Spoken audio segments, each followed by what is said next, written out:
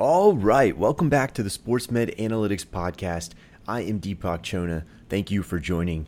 Now, we're going to dive right in. First, I want to talk zero RB draft strategy. We're going to get to some news and updates as well, and then going to talk about some undervalued stud players. But first, we talk draft strategy. Now, I really like zero RB. The reason for that is that running back is volatile. It's the highest injury risk position.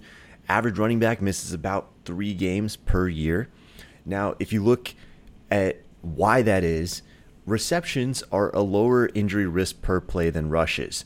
Most likely, this is because when you're running the ball, you're usually going up the middle around big bodies, defensive ends, linebackers primarily hitting you in ways that you can't necessarily brace yourself for.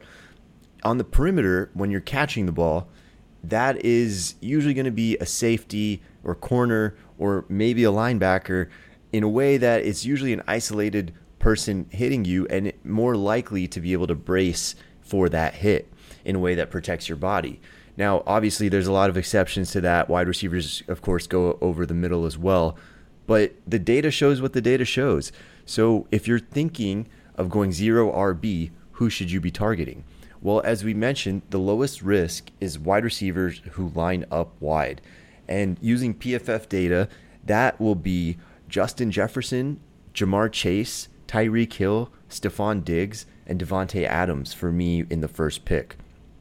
But then you have to take running backs. And if you're going to take running backs early, we would target players who get touches through receptions as well as carries, but it's all about that ratio of receptions to carries for the running back position. And that's going to be Christian McCaffrey, of course, Austin Eckler, projected to be Bijan Robinson, who projects as potentially our lowest risk amongst the top running backs. And then Saquon Barkley. I know we've heard a lot about his training camp holdouts, but as we've discussed previously, training camp holdouts don't tend to result in more injuries. So not too worried on Barkley there. Now, we do have at the top of drafts some other options that are a little bit riskier than their peers at around that ADP value. And that is, for example, Travis Kelce. Now, he's tempting, especially for a zero RB drafter, but just the fact that his age is tied to durability risk for his position and playing style is a little bit of reason to pause for concern. And then you have a guy like Jonathan Taylor. Now, if you're going zero RB, obviously you're not looking at Jonathan Taylor. He's going in round 1 pretty consistently. But Taylor has pretty low passing game involvement. Add in the fact that Anthony Richardson is projected to get a lot of the touches in the red zone with his 6'4" frame. And then additionally, that mobile quarterbacks like Anthony Richardson don't historically dump off much to the running back position. So overall, a lot of reasons that we're going to be fading Jonathan Taylor this year, but not even really considering him if you're going zero RB. And then you have Deebo Samuel. Now, the upside with Deebo Samuel comes a lot from this running game. You know he's going to get touches, but unfortunately, it also means that his play style results in a 20% higher injury rate than the typical wide receiver. We have seen Deebo Samuel get injured in recent years. With that, we don't necessarily see lingering impact from any of his types of injuries, but still, we don't want to be dealing with those missed games from a position where we could opt for someone safer at a comparable ADP. And then we have Najee Harris. Now, Najee Harris is a little bit undervalued in some ways because of last year's Liz Frank's injuries. It really impacted his first 6 games, and we'll talk about his efficiency impact, the efficiency impact of his injury shortly here. But we also just want to keep in mind that Najee Harris has had multiple Liz Frank sprains. To my knowledge, none that were operative. But nonetheless, this is something that tends to have a high recurrence rate for the running back position. And then we have a couple guys who have non-concerning recent injury histories, but not really getting a price reduction early on in drafts. And those would be Cooper Kupp. The high ankle sprain isn't concerning really at all. And his was actually almost treated without surgery, which suggests it shouldn't have much performance impact going forward. Then you have Tony Pollard. Now, ankle fractures look pretty bad sometimes, and Tony Pollard's did, but Again, not expecting any performance hit because the 6-month dip that results should be over by week 1.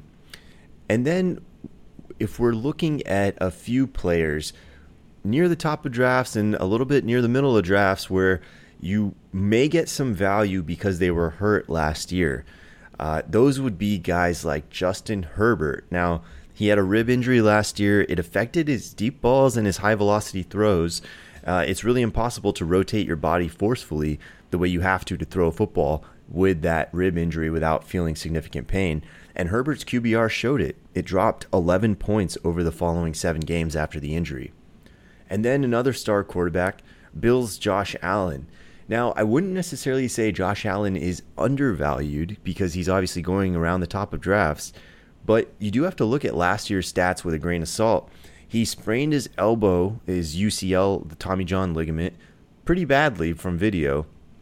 He was able to keep playing, but his throwing motion changed. If you look at the tape, he resulted in a more vertical throwing motion, and that's because that puts less stress on this ligament.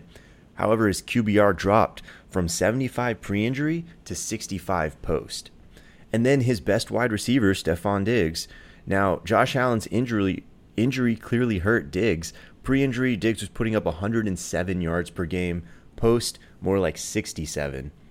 And then you look at the Lions, Amon-Ra St. Brown. Now, he had an early ankle injury, and it dropped his numbers by almost 50%. He put up 86 yards per game when healthy, only 44 during the 6 games after injury. And then moving to a pretty promising backfield, the Eagles' DeAndre Swift, he battled an AC joint plus a high ankle. A high ankle itself would be projected to drop a running back's performance by about at least 20%, but add in the AC joint, and it's hard to imagine him being anywhere near 100% for most of last year since these injuries occurred relatively early on. So you have to factor in that large dip to his numbers when looking at DeAndre Swift. And then you look at his durability. This is always a question with Swift. It does seem like he misses games just about every year, but it's actually only been about league average in terms of his number of games missed, 2 to 3 per year, and that's, as we said earlier, about average for the running back position. No red flags in the injury history here, but certainly if you're taking DeAndre Swift, we are also thinking about taking one of his backups, probably Rashad Penny as well. And then, as we mentioned with the Steelers' Najee Harris, the Lisfranc hurt his stats for weeks 1 through 6 as expected, really. During that time, he was 3.2 yards per carry. After the recovery, he was 4.1 yards per carry the rest of the way, and the Steelers never gave him less than 17 carries per game. So you have to think Najee Harris is going to get the ball. He's probably going to look like who we saw in the second half. The question with him is going to be health, and specifically with the recurrent Lisfranc sprains, he's a little riskier than your average running back, but overall probably about a slight undervalue for Najee Harris right now. And then we have Travis Etienne. Now, with the Jags drafting another running back and really openly talking about planning to getting him involved, people seem to be down on Travis Etienne. One thing that you should keep in mind is that when young running backs come off of surgery, it tends to take them 3 to 4 games to ramp up their touches. And Etienne, of course, had the big Lisfranc injury going into last year. So he hit 56 yards per game over that first few game stretch, and his snap counts were down. And then the rest of the way, he was closer to 100 yards per game. It's hard for us to imagine a third-year running back and really a second-year healthy running back taking a step back in this offense with Trevor Lawrence really kind of ascending fast. We think this could be a real steal in drafts. And then not a stud, but definitely a valuable contributor to your fantasy team, Cowboys' Michael Gallup. For a 50th percentile wide receiver coming off of a January ACL, the data was very clear last year. You should have expected the dip for Michael Gallup, and it's really exactly what we saw. But that same data very strongly predicts a bounce back year for Gallup coming up. We're not really sure how Brandon Cooks plays into things there, but you have to figure Gallup's going to look better. He's going to be more efficient than before. And with that offense, they do tend to pass the ball. So we have to think Michael Gallup's in for a better year than last year. And now we have a few quick hit updates from around the league, starting with the Chiefs' Isaiah Pacheco. He had labrum surgery and hand surgery. It's pretty impressive, actually, that he played through both of those last year, especially in the Super Bowl, where he played very well. Now, the return from labrum surgery tends to be about 4 to 6 months. He had his surgery late February or early March. So with that timeline, we would certainly expect him back by the end of August. I'm not overly concerned that he's going to miss any time, expecting him to be 100% for week 1. And running backs coming off of this injury have a relatively low re-injury risk in the short term upon their return, and they don't see any performance dip historically. Now, less optimism on the Broncos' Javonte Williams. We are hearing some positive headlines. Perhaps Javonte Williams is going to be avoiding the PUP list. It remains to be seen. But his ADP will certainly rise if that does happen. We'd still be skeptical that he'll be ready for a major workload in week 1. Now, you have to remember, J.K. Dobbins took 13 months from this injury, and J.K. Dobbins is a 90-plus percentile athlete. Javonte Williams is more like 60 to 70 for his position. And with this type of injury, you usually see a 20 or more % dip in the efficiency early on. And as we mentioned with Travis Etienne, these running backs tend to take at least 3 or 4 games to ramp up their touches. Javonte Williams is not a typical ACL. He had another ligament, probably some meniscal work done too. So altogether, pretty big hit to the knee. So we're optimistic for Javonte in the second half of the season, but not so much early on. And that's not unlike what we saw with J.K. Dobbins last year. You may remember he said he was going to be ready for week 1. He did not really play early on, and then he was ramped up over the course of 3 to 4 games, and then had to have a repeat surgery that set him back a few weeks. So when he came back, J.K. Dobbins at the end of last year was averaging about 100 yards per game, 6 yards per carry over the last 5 to 6 games. So it certainly does look like a recoverable injury, but it does take time, and that early return is not always favorable. And then we have another Raven, Rashad Bateman. Now, he was put on the did not report list or the reserve list, but we're not worried about him missing week 1.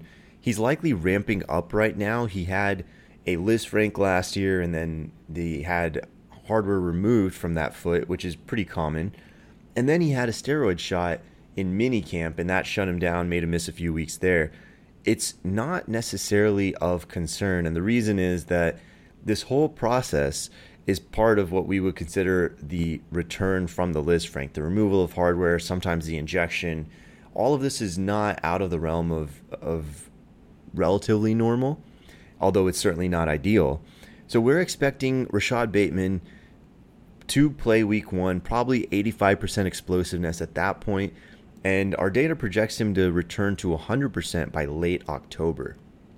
And then Odell Beckham Jr. Now, this is a really interesting one. Odell came out and said, I didn't have an ACL. Neil Elitrosh, the doctor for the Rams, came down from during a practice once he got traded to the Rams after having an MRI on his knee and saying that you don't have an ACL, it is okay for you to play. But the only way that really would happen, if that's truly what did happen, is that Odell Beckham had a repair of his ACL and not a reconstruction. Now, a reconstruction means you take a piece of tissue from the body and you put it in place of the old ACL and basically allow that to become the new ligament. And there's some modern data about repair techniques, and there's a lot of controversy within orthopedics about who should get these and who should not. Most people wouldn't put them in NFL players for this reason, that there's a risk that they don't take well.